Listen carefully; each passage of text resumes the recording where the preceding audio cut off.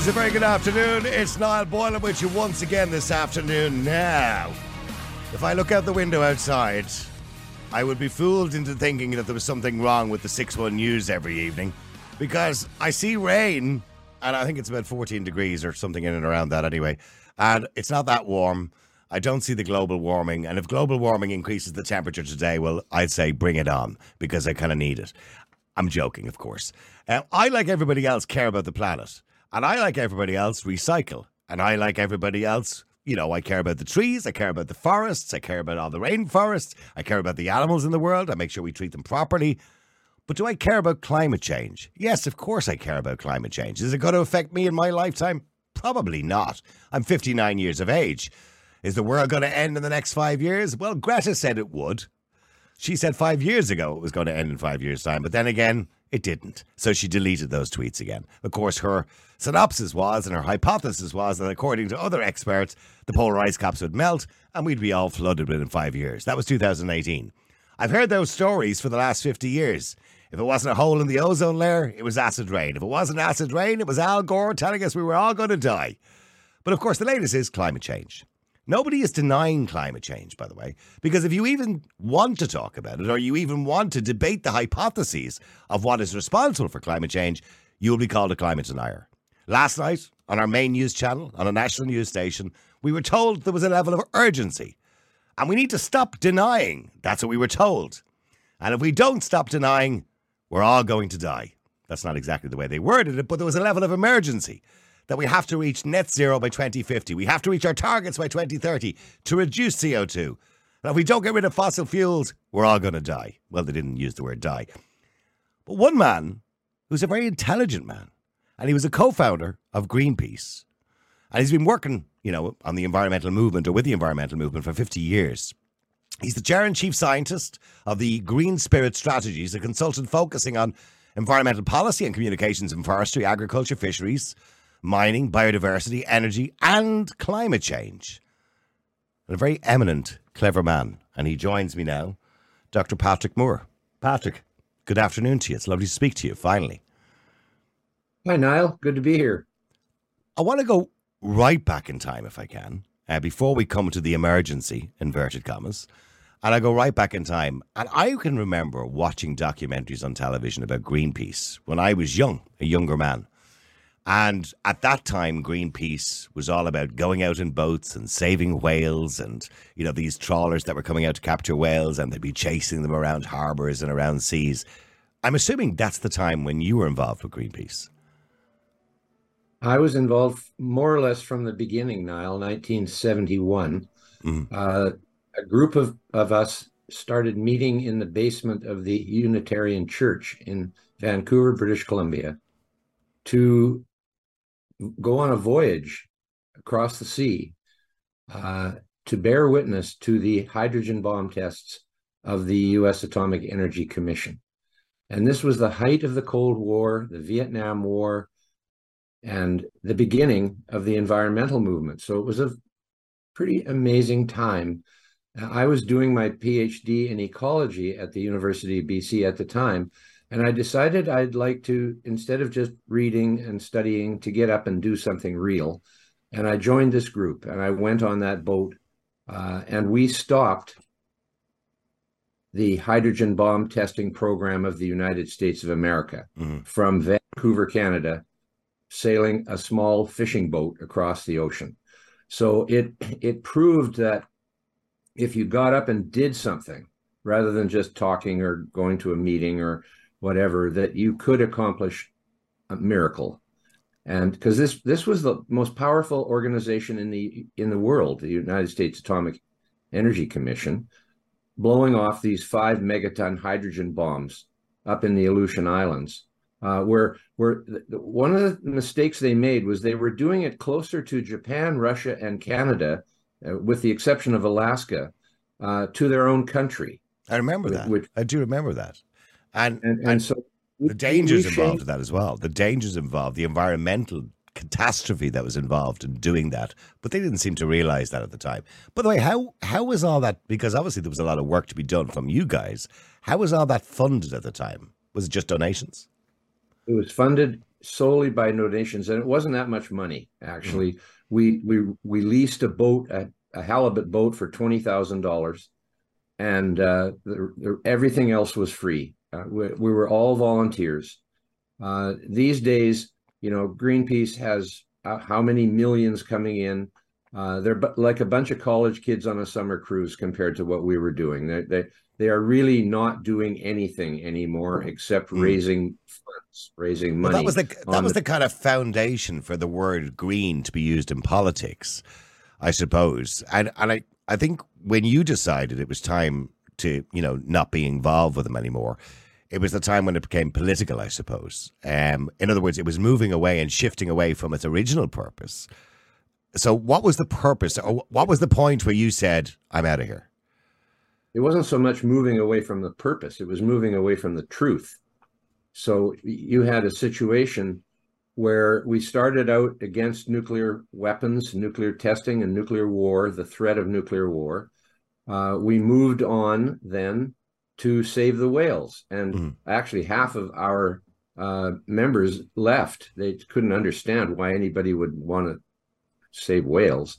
But it was really a very important thing, because green and peace were putting those two words together was actually very fundamental to the idea that we are part of nature, that and that war is evil. So it was a powerful movement in that sense. And going to save the whales, there were still 30,000 whales being slaughtered every year in the North Pacific by Japan and Russia. And we went out and got in front of the harpoon. I remember that. To stop. And it worked. Just like it had with the nuclear tests. It was interesting. It was President Nixon, who is not exactly deified in historical terms. No, certainly who ended the nuclear tests of the United States Atomic Energy Commission. He made that decision. And in the case of the Russian and Japanese whaling, it was an international decision by the International Whaling Commission, which is part of the UN structure, that ended the killing of thousands of whales every year. And then we moved on to the baby seals, and that really made us famous and brought in a lot of money. It's interesting in that wasn't really an environmental issue so much as it was a moral issue.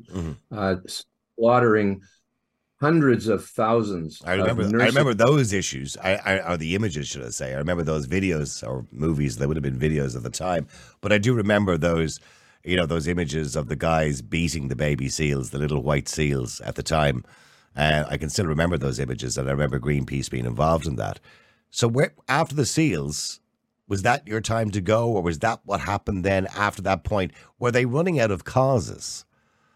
No, actually, after that, we took on what was one of the most serious issues from a science environmental point of view, and that is toxics. Putting waste into the environment that damaged living things. And so we hired a boat to go up the rivers in Europe. The United States and Canada, interestingly, had already passed pretty good legislation against dumping toxic waste into the environment, but Europe had not, nor Asia or most of the rest of the world. So we took on, with the river boat we had called the Beluga, which is after the name of that white whale, the Arctic. We took on that cause, and the rivers of Europe were pretty much dead in the 1970s because of factories putting pipes underwater into rivers, putting their waste into the rivers. The Thames was dead, the Rhine was dead, the Elbe was dead, and most of the other rivers. They just hardly had any life left in them because of factory wastes going into those rivers and out into the ocean beyond. And we took that on, and today the rivers are alive.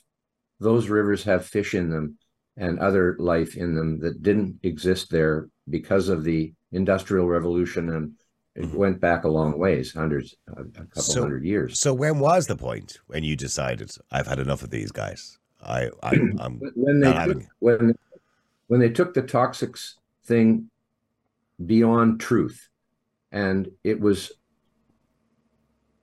the campaign to ban chlorine worldwide was the Okay. sharp end of the stick.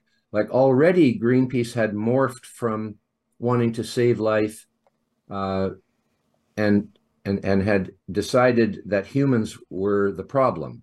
So all of a sudden, humans became evil because of what we were doing. Like, but we're just another species. I mean, it was too much like original sin for me when the environmental movement went from wanting to do positive things to help the environment into deciding it was because humans were evil that this was the problem. And but that's a philosophical point. Well, It's look, not. as human beings, we pollute. We are going to pollute. Now, we have to pollute in the most positive way we can possibly pollute, but we will always pollute, just like every animal in the animal kingdom pollutes the air, pollutes the ground, and pollutes everything that we touch. So we do have waste, and we have to get rid of it, but we need to do it in the best possible way that we can do that. So you Precisely. felt, yeah. So you felt that no matter what we did as human beings, we were being blamed for it, and that it had turned against, I suppose, nature rather than, I suppose human beings can do things that are, ridiculously stupid by times, and that was what Greenpeace were there. That's what they stood for. But it turned against just human beings doing what became natural to them, I suppose. Well, no, but there were negative things that humans did that we stopped, that we Yeah, of learned course. Yeah. learned. But this was sort of as if humans are fundamentally evil. Mm. It at a philosophical level rather than just some toxic chemical going into the environment. And then my fellow directors, I was one of 6 international directors from when we started Greenpeace International in '79, when that's a long story, but it was a political evolution. Suddenly, my fellow directors decided we should have a campaign to ban chlorine worldwide. Now, that's not a general situation, that's a very specific thing. They were saying that chlorine is the devil's element. And polyvinyl chloride, PVC, or otherwise known as vinyl, is an evil substance. It was like putting morality into reality. And the fact is, polyvinyl chloride and chlorine are hugely useful materials. And as chlorine is a chemical, it's used to kill things that will kill us. It's a Of course. disinfectant. That's why it's used in every swimming pool in the world.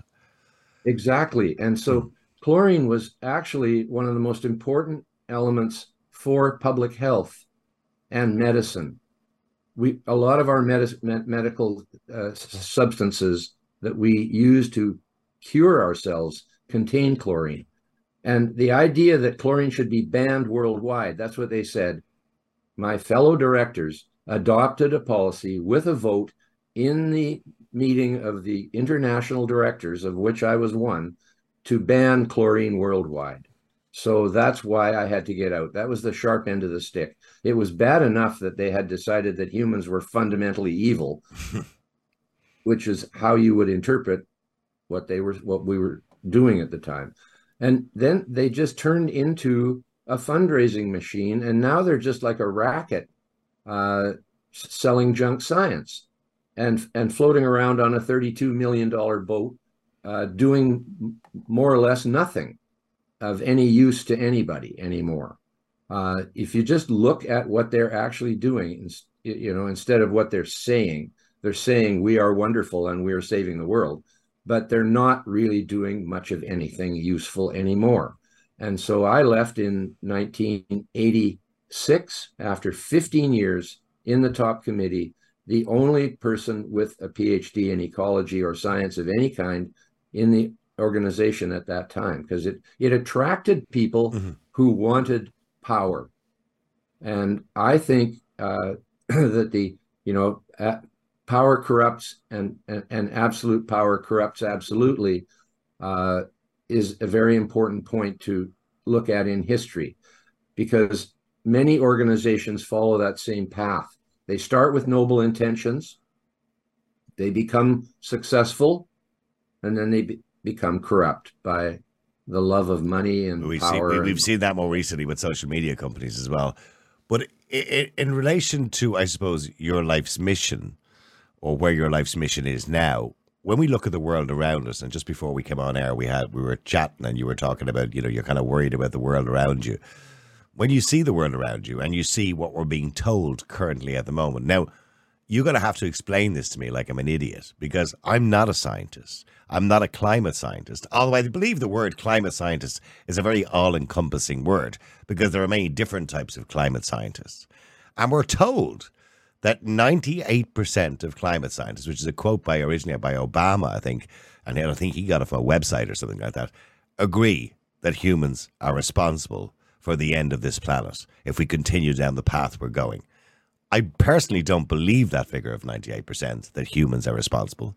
I think you would agree that climate is changing, and we'll go into that more deeply in a second. I'm sure you would have all the information on that. But where we come into it as human beings, we're back to where we started 10 minutes ago with Greenpeace, blaming human beings for just existing. And that seems to be what's happening at the moment. And I think that's what worries you. Yes, that is the problem, is the philosophical point that humans are fundamentally bad for the earth or nature or whatever you want to call this situation that we happen to be in, that we are the only evil species, that everything else is good. And it's just fundamentally ridiculous. We're not evil by nature. There are bad people who murder each other and etc. and burn down buildings. And it seems as though the good people are all doing the bad things. Mm-hmm. So it's really hard for me as an objective scientist person to accept what's going on right now, because so much of it is so completely off the rails. Just complete. But here's the thing. You won't be funded. When I say you won't be funded, I don't know how you fund yourself. Maybe you can tell us that yourself in your own time if you want to. But the problem is that I see at the moment, if you're a climate scientist, a climatologist, an oceanographer, whatever it happens to be, and you're on the right side of the debate, in other words, you're saying that humans are responsible, you'll get funding from the state to prove that in some way, some sort of hypotheses. But if you're on the other side of the debate and you say, well, hold on for a second, I don't believe humans are responsible for this. I'm not denying that it's happening, and it'll happen over the long term and it'll come back again, but I want to prove that. Can I have funding, please? You're not going to get funding for that. Well, that is the nub of the issue, is that the people who are saying that humans are causing catastrophic climate change and that we're all going to die are receiving money from the state. And that's because politicians are ordering their bureaucrats to give money to people who will say that. And that's the quiet part of all this. The rest of it comes to the fact that a paper is published saying that the world is coming to an end, and that goes in the media. And so the media and the politicians then have something to campaign about. It is almost as if the wonderful civilization that we have created has come back to bite us with the technology that we have created. And I don't know how to explain this any other way. It's absolutely stupid to say that 98% of climate scientists, which is a term that doesn't mean much of anything in the first place, right? Climatology is an invented word. I mean, the climate is so complex. It has to do with the sun. It has to do with the whole earth, all of life and nature, all of physics and all the biology and all the chemistry.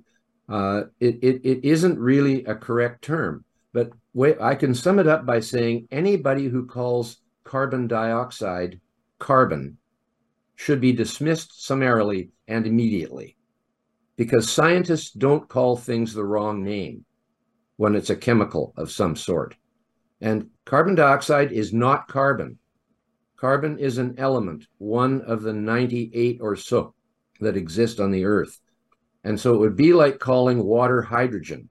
Why don't we call water hydrogen? It's H2O. Mm-hmm. No, we don't call water hydrogen. We call it H2O or water. And that's what's going on right now, is that we are being lied to with words that are being used to mean things that are absolutely imbecilical. Where did they get that 98% from? Where did this? It came from a website, I believe, which had published papers. A paper that was written by a woman in the United States, and it is complete balderdash. It is not true. I'm a director of the CO2 Coalition, the Carbon Dioxide Coalition, not the Carbon Coalition. And the CO2 Coalition has a Nobel laureate named John Clauser, who won the physics prize, the Nobel Physics Prize, in 2022. That is 1 year ago. The 2023 one hasn't been named yet. So he is the most recent Nobel Prize recipient for science and for physics. Physics is something that almost nobody even understands. So because it's full of formulas that you can't even read. And he has been banned from speaking. Just the other day, to the International Monetary Fund, 2 days before he was to speak, he was banned. And that's what's happening. People are being banned all over. I'm being banned.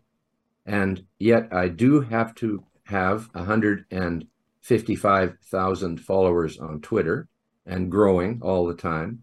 But they try to suppress me at any level they can.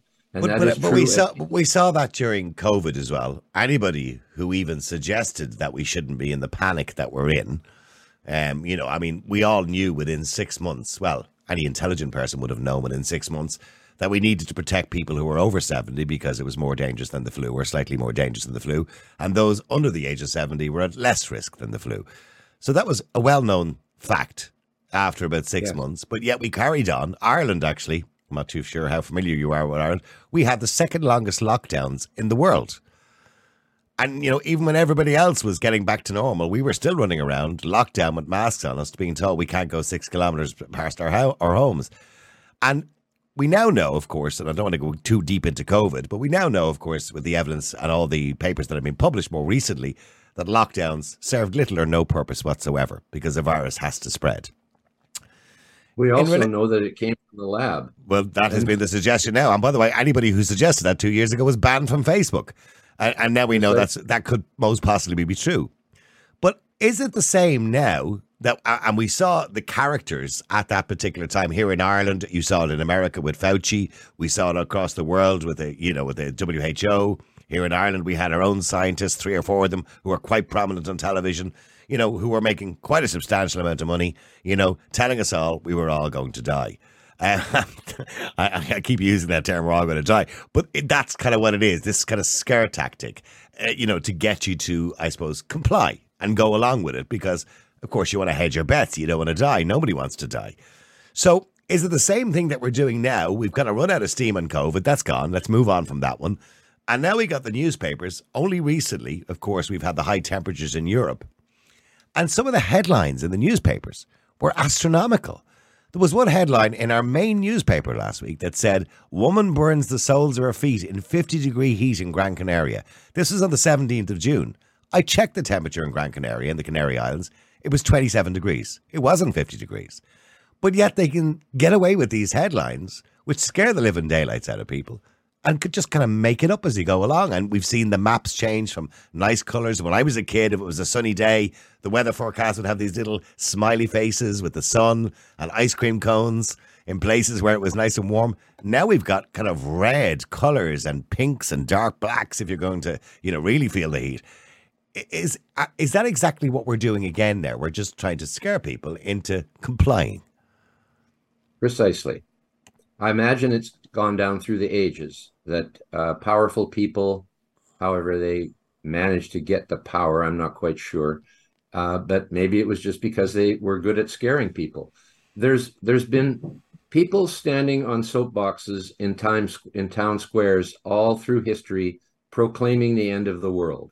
The end is And nigh. The this end is climate nigh. scare is no different than that. And you'd think that halfways intelligent people would recognize that the world has not yet come to an end, despite eons of predictions of such a thing occurring. And that's why I titled my book, my most recent book is titled Fake Invisible Catastrophes and Threats of Doom. Threats of doom have been going on since the beginning of time, and doom has yet to come. And so if doom doesn't come 40 times, 40,000 times in a row, why would you expect the next prediction of doom to come true?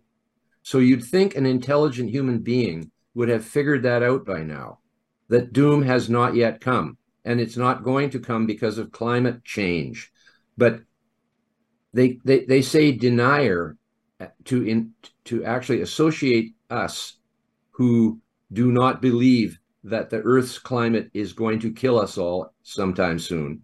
They use that because of Holocaust denier, that term.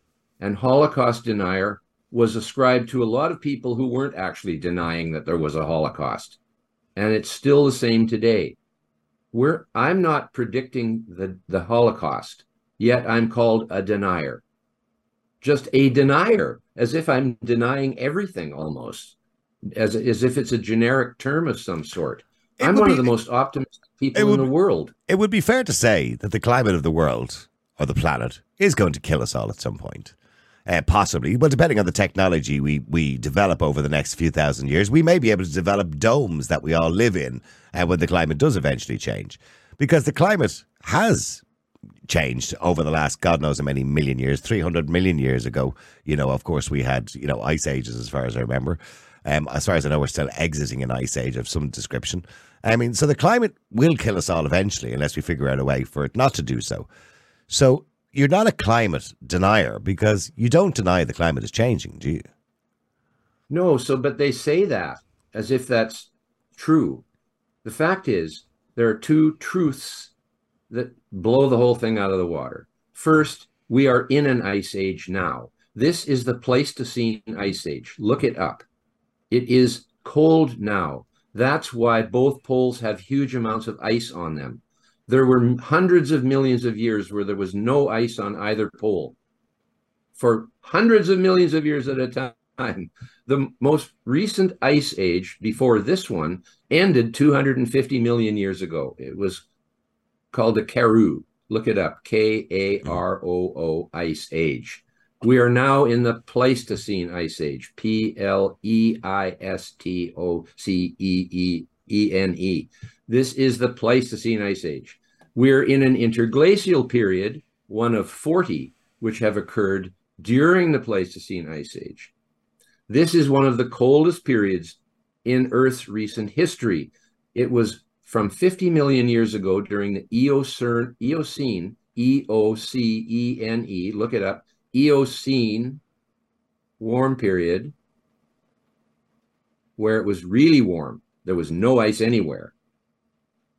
Life thrived through that. The Canadian Arctic islands had giant camels roaming forests. Up until about 5 million years ago, when it continuously got colder for 50 million years and went into the Pleistocene ice age 2.6 million years ago. Since then, there's been 2.6 million years ago. Since then, there's been 40 interglacial periods abruptly, 5 million years ago, the Earth was colder than it is now, but it's gone through these cycles 40 times. It's all recorded. It's in my presentation. It's in my book, Fake Invisible Catastrophes and Threats of Doom. It is fair to say we will get to a point, in the climate of the world when the climate changes so much that unless we figure out a way, to put domes over us, or I'm sure technology in the future. No, that's not true. That we'll die. Niall. That's not true, Niall. There's no evidence that that's going to happen. Right now, we are still getting colder. as each glacial maximum occurs. The most recent glacial maximum occurred about 20,000 years ago. We came out of that for a period of 10,000 years into this interglacial period called the Holocene. The one before this was called the Eemian. And there was one before that, and before that, and before that, and before that, 40 times. So why, if you say it's getting colder, and I've no doubt looking out the window at the moment, by the way, it's the middle of summer, it's not very warm here, but if you say it's getting colder, why are we being told on a daily basis that the Earth's temperature has increased over the last 60 years, let's say, or 20 years, or whatever quote they use, by another half a degree, and by 2050 it'll be up another 1.5 degrees globally on average? Why are we being told that if it's not actually true? To make you obedient. That's why. To make you afraid. All doomsday stories are meant to make you afraid and to make you obedient and to make you open your wallet and give it to someone, give the stuff in it to someone else who is trying to scare you. It's no different than the little old man on a soapbox in Hyde Square telling you that the end is coming. The end is nigh. That's been a statement. If that's true, who's pulling these strings and why would they want to do it? I mean, what's the motivation behind lying to people, if indeed it is? Part of the human species hierarchy. It is the power structure of our species. We are a collective species. We're not just one each doing whatever we want. We are a very tightly knit society. And many other species are as well. But I wouldn't even compare us to other species. We're so unique. Well, let's get to the nub of what their argument is and the argument we're being told. And I'm not a scientist. So we're being told by constantly using fossil fuels, industry, waste, that we're producing carbon dioxide. That carbon dioxide is going into the atmosphere, basically insulating us, which is holding in the heat, which is heating up the atmosphere and heating up the ground temperature and the air temperature. Is there any element of truth in that? It is so slight that it should be ignored. The element of truth is that carbon dioxide is a greenhouse gas, which is inappropriately named because a greenhouse is different than a greenhouse gas. A greenhouse is where you stop the heat from going out by having a structure over top of the ground. So it isn't the same meaning as a greenhouse. And as a matter of fact, greenhouse growers, if they're in business of growing food inside a greenhouse or flowers too, inside a greenhouse, add CO2 to the greenhouse to make them grow better. We are in a point in time now where CO2 is so low, even with our additions, that it is not optimum for life. You see, every CO2 molecule that we are emitting into the atmosphere came from the atmosphere in the first place. All the fossil fuels are made from life. People don't seem to understand that. They think it's something from Mars. It's not. Coal is made from forests. Oil and gas are made from marine life that fell to the bottom and went into sediments and were lost. So the carbon that we are emitting to the atmosphere today is carbon that was lost from the atmosphere and the oceans eons ago, over millions of years. CO2 is lower now than it has been for virtually the whole of the Earth's history. It was once 6,000 parts per million.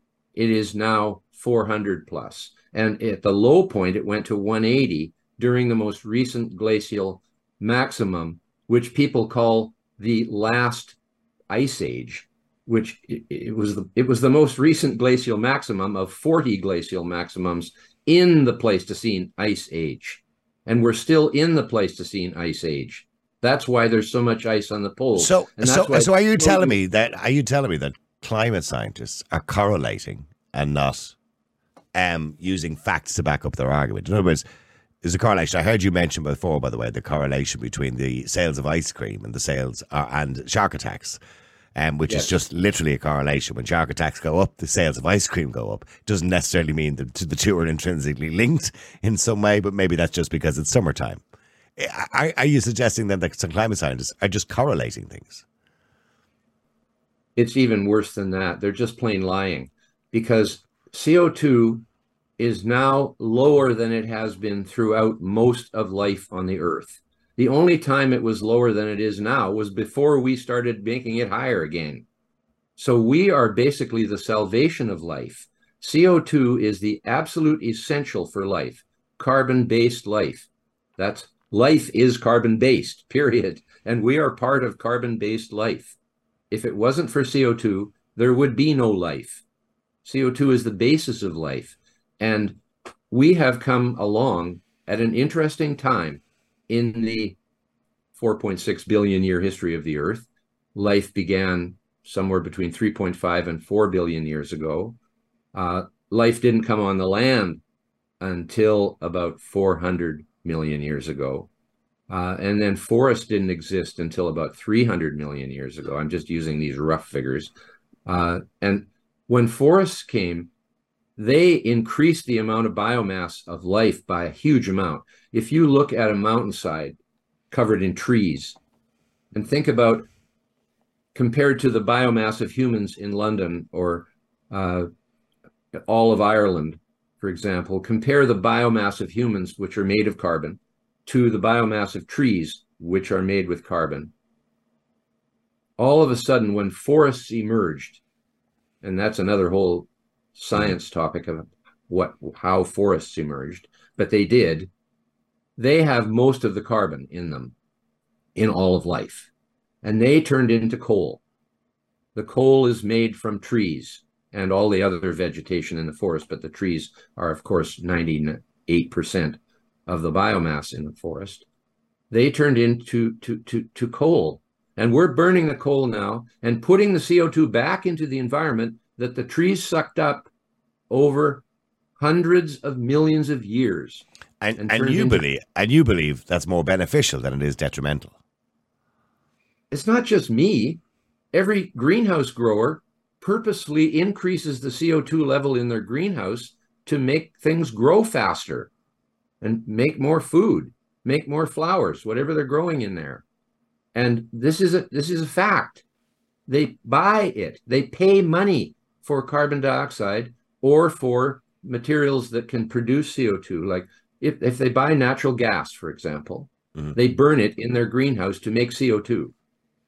That's what we're all being told, that we better stop doing that or we're all going to die. But in fact, it makes the plants grow faster because we are at a poverty level of CO2 in the environment today on a global basis because life has sucked it out and put it into sediments.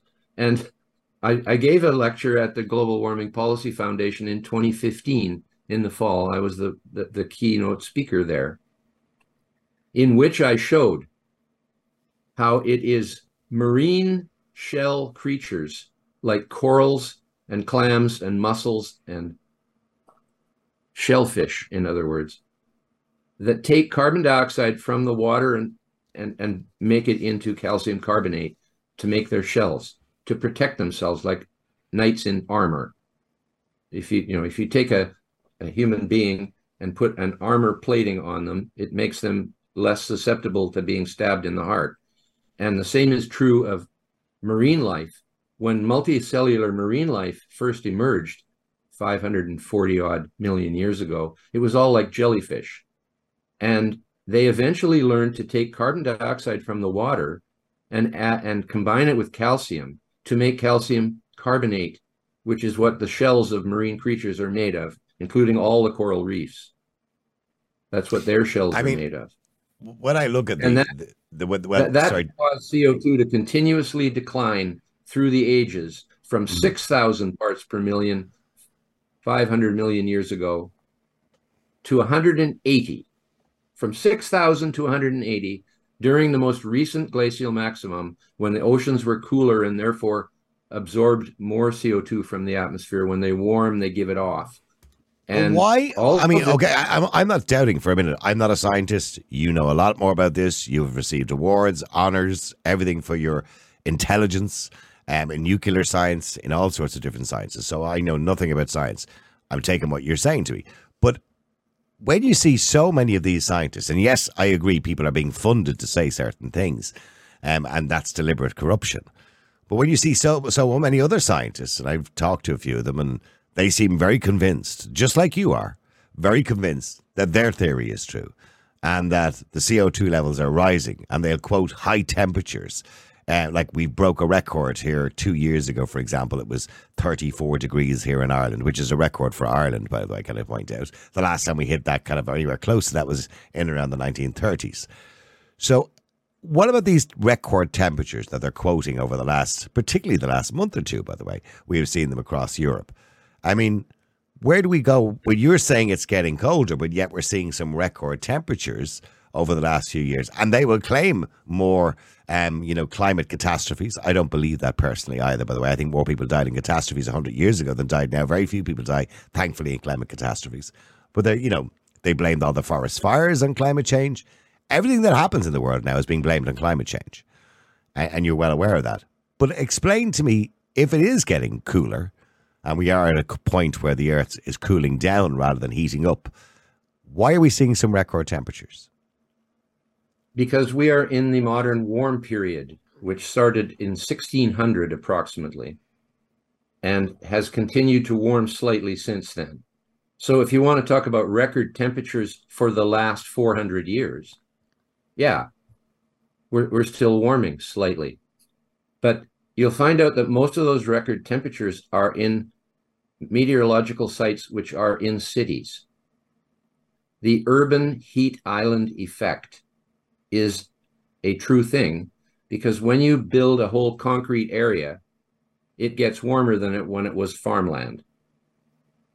And so we are trying, a group of us, about 40 scientists who are knowledgeable about this, are trying to get a paper published in which we show that if you take the whole world's weather stations and take out the ones that are in cities, which weren't there when they started measuring temperatures, or which weren't the size they are now when they started measuring temperatures, take out all of the urban heat islands, it reduces the warming that's gone on in the last 400 years by 50%. And so there's a huge exaggeration in, a lot of weather stations are at airports, for example, which 100 years ago had like 2 airplanes at them and 1 tiny airstrip or even grass field. And now it's Heathrow, right? Don't you see how that would be warmer with all that concrete and all those jet emissions coming out? And that's what they're doing. They're using those stations. So we have published, we are trying to publish a paper, so far unsuccessfully, with any decent science journal, who are all now controlled by journalists. That used to be the science journals were controlled by scientists as to what got in them and what didn't. They're all controlled by people who would best be described as journalists, not scientists. It's a business, the science publishing business. And they are publishing material which they won't publish us. And all we're doing is taking the whole world set of climate change figures and taking out the urban ones to show how it's the urban heat island effect that is the primary cause of global warming, as it's called. Yes, we know that the world has warmed slightly in the last 400 years, but going back to that was called the Little Ice Age in 1600. Yeah, you're looking at the overall picture. The overall picture is, as far as you're concerned, if we go back further, is that it's cooling down. There was a time, of course, when... No, it's not cooling down. It's been warming. Based on what you were saying earlier on. It's been warming for the last 400 years, but not as much as they're saying, number one. And number two, they're eliminating the entire history of climate before 400 years ago. Why? When the medieval warm period I was going to mention the medieval warm period. And I was also going to mention a time when in London and England, of course, the Thames during the winter was always frozen over. People used to skate on it. We've seen great artist depictions of people skating on the Thames. That doesn't happen anymore because it never gets that cold during the winter. Well, it certainly hasn't been recently anyway. I mean... No, 1813 was the last time the Thames rose over. I know the whole history of that. Yeah. And it froze over for 400 years with the peak being around 1600, the Little Ice Age. But before that, there was the medieval warm period. And before that, there was the Dark Ages, which were a cold period, 1,000 years AD. Then there was the Roman warm period around the time of Christ. I understand exactly, because I know streets in London, for example, like Vine Street, are named after the fact that they used to grow grapes in London because it was a much warmer place at the time. But if scientists know this, and they're not stupid, they know what you know, they know what I know, and I know very little. So they know about, the medieval warm period, they know about the Roman times, they know about, the Thames being frozen over, they know how climate changes on a regular basis. Why are they still insisting and ignoring all of those facts, completely ignoring all of that, and only taking into consideration the last 50 years? That seems to be what they constantly do all the time. And quote that to us, and, we're all going to die. You heard the term grifter being used quite regularly. I have, yes. Yeah. For John Kerry and all the private jet people, the biggest assemblage of private jets in the world is at the UN International Climate Change meeting every year. And so if you want to talk about... I can't imagine. I've never had a boss. I've been independent all my life, and yet they tell me I'm sold out to big oil and all that, right? And there's no truth to that. I've never been sold out to anybody. My dad was the only boss I ever had in my life, because I've been independent from the beginning, and yet they say I'm sold out to big oil. They say that all the time because of my opinions and my beliefs and my truths. But the people who are saying, whether it's John Kerry or Al Gore or Greta Thunberg, they are saying these things. They're not scientists. They're the spokespeople for all this. They are the grifters. They are taking money to say these things in order to scare people, to give their seniors power. And if you look at the situation in the United States politically today with Biden and his son and all the rest of their family, you can see that is what's happening at the level of the climate situation too. Well, he said, Joe Biden... Corruption at the highest level. Joe Biden, as well as the Irish government, which have set targets for 2030 and 2050 to reduce CO2 emissions, net zero, as they're calling it, for 2050. Joe Biden set an ambitious US goal to achieve carbon pollution-free power by 2035 and zero emissions by 2050, the net zero policy. Do you think we could achieve net zero? And if we did actually achieve net zero, would that actually have the opposite effect and be damaging? Net zero would mean the end of human civilization at this point. 84%, 83%, somewhere in there, of our energy comes from fossil fuels. And we should be careful about that, because the fossil fuels will not last forever. But we keep finding more and more of them. Every time somebody says it's over, they find another huge trove of fossil fuels deeper in the earth or wherever. So there's still probably lots of fossil fuels, but it would be wise if we would reduce it from 82 to 84%. But do you know that since we started building wind and solar, fossil fuels have continued to be at that same percentage? Wind and solar hasn't made the slightest dent in the amount of fossil fuels we're using. It's still going up. It's not gone down. It's still going up, never mind level off. Well, the population of the world is going up, so the demand is going up anyway. It's the demand for energy is still going up. Yes, but we haven't been able to replace the fossil fuels. And if you make a law like net zero, which cannot even imaginably be reached, which cannot be reached, what will happen then? What will happen when people find out that it's a lie? that net zero is impossible, because we are a carbon-based life form, and all life is carbon-based. And fossil fuels are part of that carbon. And they were buried in the ground and in the sea millions and hundreds of millions of years ago. And we are taking advantage of that legacy. I think their net zero, the net zero they talk about, of course, the ones who promote it, is to reduce it to net zero from industry, from pollution, from the use of cars, the use of planes, to sustainable fuels. That's the net zero they're talking about. Obviously, they're not talking about the natural world, what's produced naturally in the world. There's nothing we can do about that. But it's the end of human civilization for sure if we went to net zero. There's no doubt about it. 3/4 of the people would die for beginners, right? Would die. They have made a policy which cannot be achieved in any way whatsoever from any scientific perspective. It's a complete lie. And please quote me on that. It is a complete lie, because it's total BS. The only way to get ourselves off of fossil fuels as the primary source of energy for human civilization is nuclear energy and more hydroelectric. But hydroelectric is restricted in that you need water and topography. You need both mountains and lots of rain. Mm-hmm. And Saudi Arabia doesn't work very well for that. And many other parts of the world. The nuclear power is cheap. There isn't a lot of pollution. There isn't a lot of waste. Although the fear, I suppose, we have with nuclear power is, that we end up with another Chernobyl or another disaster similar to Japan. People have been killed by nuclear energy.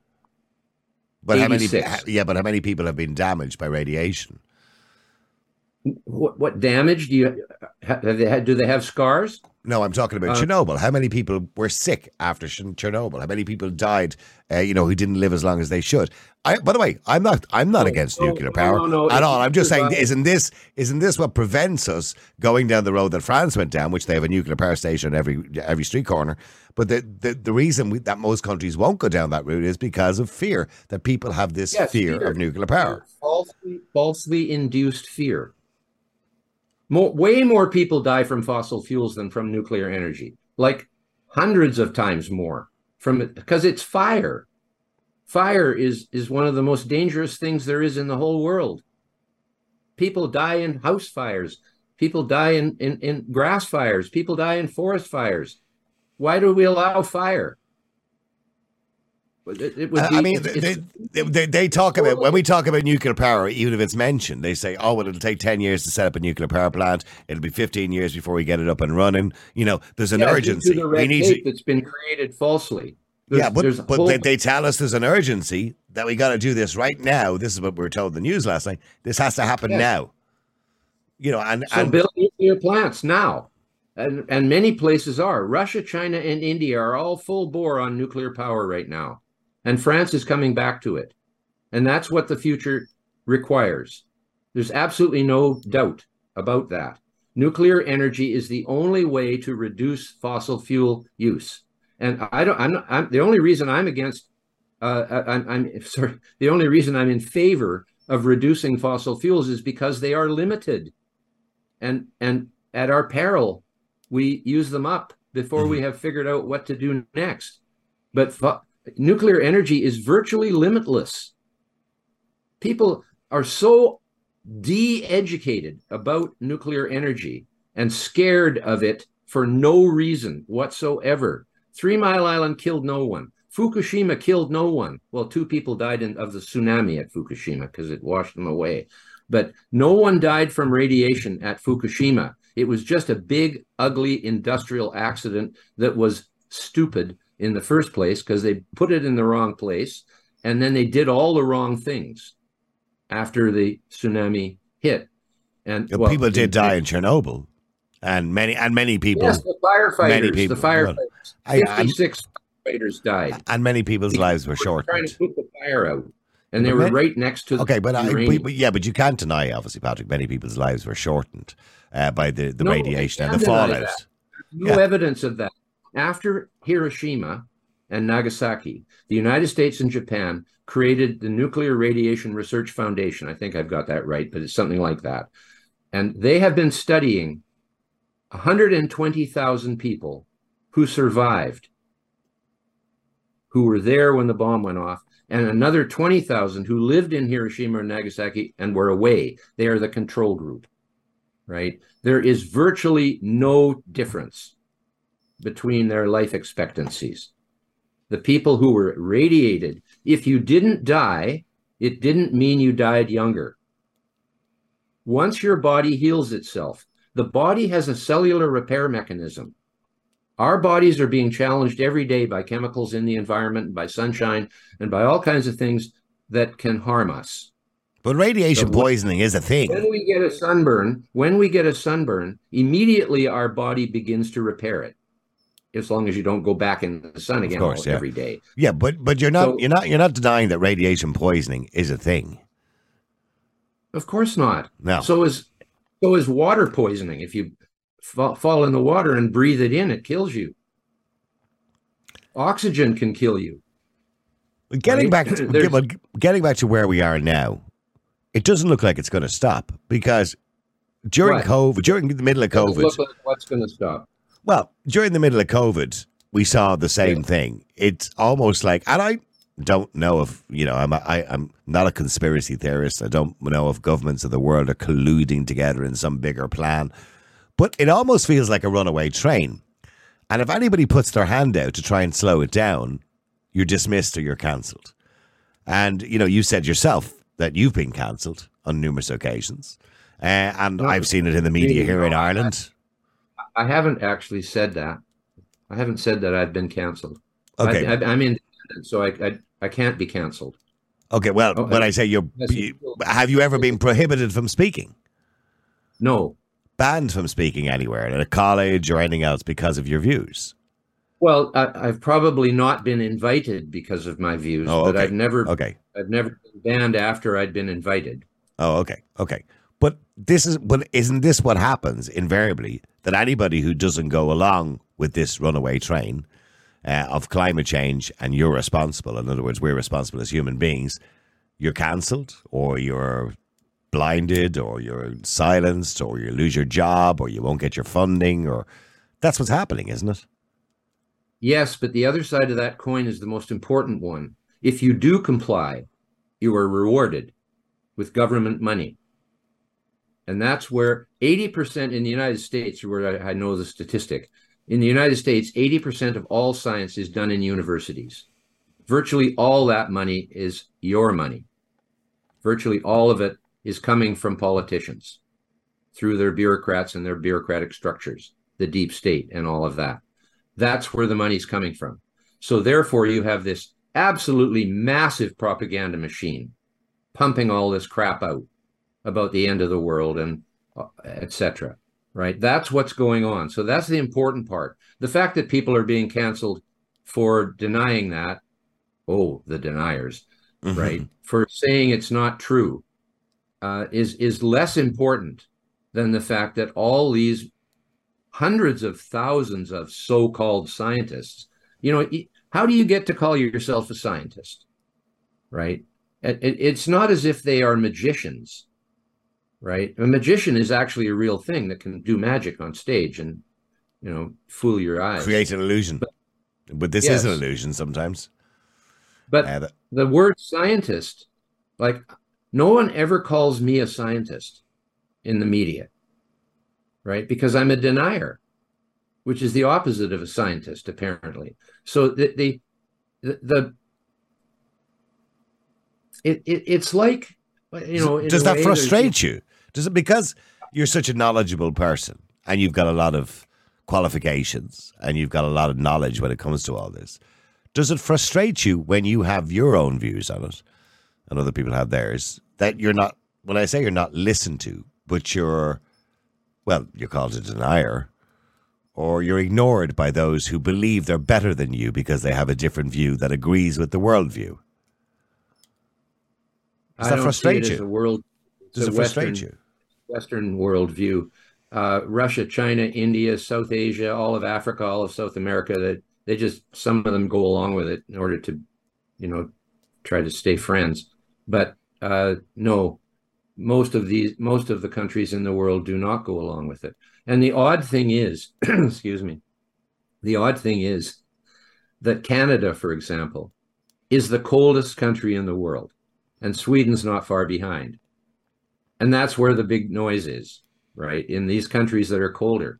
The warm countries generally are not messianical about this whole global warming thing.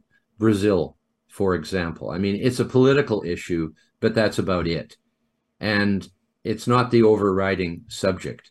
Whereas Canada, whose average temperature is minus 5.3 degrees Celsius, because we have all these Arctic islands and things, we are like zealots on climate change. We want to make sure it doesn't get any warmer. And it's minus 5 degrees Celsius average temperature in this country that I'm in. I'm in one of the warmest parts of it, and it's cold here in the winter. So the whole thing is completely illogical, nonsensical, and also untrue. The whole idea. But it's going to continue. It's not going to stop, because people like you and people like me won't be believed. At a political level, because it makes money. It is an industry. The climate change industry is what it is. It has nothing to do with science. Nothing. Do you believe social media? Do you mean social media? Because social media obviously plays a huge role in this now. In the past, we've had politicians and other people, call the end of the world on numerous occasions over the last 50 years of my life, but they didn't really get anywhere.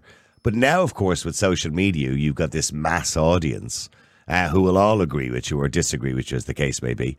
Do you believe social media has played a huge role in how this has become, out of all the different doomsday predictions over the last 50 years, this particular one has become so prominent? No, it's just a gossip column in that sense. The real nub of this thing is in the power structures. The World Economic Forum, for example, is a giant conspiracy at a political level to convince everybody that we should just end elections and democracy completely and do what they say and fly around in their private jets. This is the truth of what's going on in the world today, is that there is a giant power grab occurring, and it's working because of the mass media largely.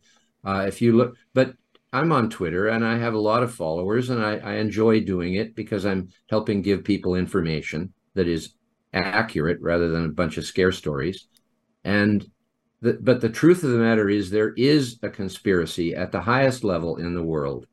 And John Kerry and Al Gore and Greta Thunberg are the missionaries of that movement. Do you think they're being used? Do you think they're being used? I mean, I can't imagine a 16-year-old schoolgirl from Sweden, was initially part of a plan. Obviously, she came out with a theory and seemed to steal the hearts of the young people around the world who listened to her. Yes, she was incorrect. You're not being used if you go along with it. Mm-hmm. You're being used if you're being coerced. But if you go along with it, then you're part of the conspiracy, not just being used by the conspiracy. Final question. So where do you see us in 20 years' time? What sort of world will we live in? Will it be...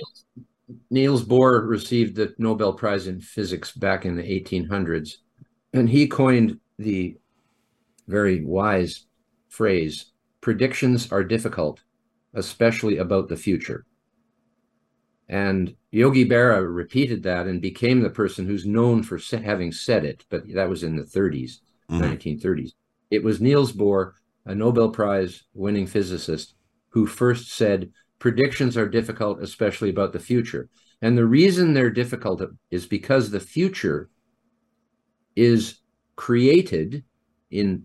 eventually created by non-linear phenomenon, which are multivariant. In other words, the climate has hundreds of factors to go into the equation. They are non-linear. And most importantly, it is chaotic. Chaotic is a term in science that means unpredictable. When you have a boat going through the ocean slowly, the water goes nice and smoothly beside the bow. There's no ripples hardly. But as soon as you speed up, it starts to become turbulent. Turbulent is another term meaning chaotic. You cannot predict turbulence with an equation. So if you have a plane going through the air, creating turbulence in the air, you cannot make an equation to predict the motion of the air being caused by the jet going through it. So the truth about the future is that it is not possible to predict it because it is beyond mathematics and science. It is chaotic. Okay, we can't predict the future when it comes to climate. And we can't predict what the Earth is going to be like. But we could try and predict the politics. And that's the point I'm trying to make. When we see what's happening now, I mean, where do you see us as human beings, our citizens, that's probably a better word, as citizens of countries? Do you see a situation where air travel will be stopped, where we will have to pay green credits or something like that on a regular basis to fly once a year? We'll be limited to a certain amount of hours of air travel. We won't be allowed to drive cars on a Tuesday or a Sunday. Do you see rules like that being implemented across Europe in particular? At the risk of seeming stupid, because I cannot predict the future. I cannot predict the future. And no one can. No one could have ever predicted that we would pass laws demanding that people stop using fossil fuels completely, right? Ending the use of fossil fuels, net zero. They used net zero because they were pretending that you could actually still use fossil fuels and have net zero. Like we could sequester all the CO2 and put it in a bucket or bury it underground somewhere. It's all BS. The net zero means ending fossil fuel use pretty much 99%. It's not going to happen. If it did happen, civilization would die completely. And so beware all of these predictions and all of these people telling you that they know what the future has, because they don't. None of us do, and we could never know it. That is the beauty, in a way, of reality. This Earth is so complex. This universe, never mind just this Earth, but this universe is so complex, and we have no idea. People keep predicting things, and the end of the world is one of the main things they keep predicting. They have no way of knowing that. We cannot know the future. So essentially, these so-called clever people are no different to the guy who stood in the middle of the street 60 years ago with a sandwich board on him saying the end is nigh. They're no cleverer than he is. That is absolutely the case. No doubt about it. And if people can't see that, then they're victims. Don't be a victim of the lies that are being told to you about what's happening now and about what's going to happen in the future. Because if we wanted to end this fear, if we ended the fear, it would be a much better world, because there's no reason for it. We're all going to die. There's no doubt about that, right? And that's the great irony of this whole thing. We are all going to die. We don't know when exactly, but it's going to happen within the next 100 years. No matter how young you are, pretty much. There's the octogenarians. There's a few of them, but they're going to die too. And it's not always going to be pleasant. So, let's just deal with the things we actually know rather than all this fake stuff. Because read my book, Fake Invisible Catastrophes and Threats of Doom, available on Amazon. I was just going to mention it. So, yeah, it was out in 2021. It's on Amazon, and it's called Fake Invisible Catastrophes and Threats of Doom. There's the book here. The placard has a sign saying, "You will perish in flames," which is from Ghostbusters. And it's a truth. Yeah. It's the truth. You might not perish in flames, but you'll perish one way or the other. And I'm not looking forward to it, but I know it's true. So stick with what you know is true rather than all the rumor mongering about the climate change killing the earth, because it's BS from stem to stern. Well, listen, it's been a pleasure talking to you and a very interesting conversation, and one which will cause many debates across pubs in Ireland when people see it. So listen, thank you very much indeed. I appreciate you, Patrick Moore. Thank you for coming on the show today and talking to us. And good luck to you and continued success in your career, your long career. Thank you, Neil. I've enjoyed the discussion. The multi-award-winning Niall Boylan Podcast. Listen live on Facebook, YouTube, and all the usual live stream services. To get in touch, just WhatsApp or text 085 100 2255. The Niall Boylan Podcast. They told me to shut up. Available for download from all your usual platforms.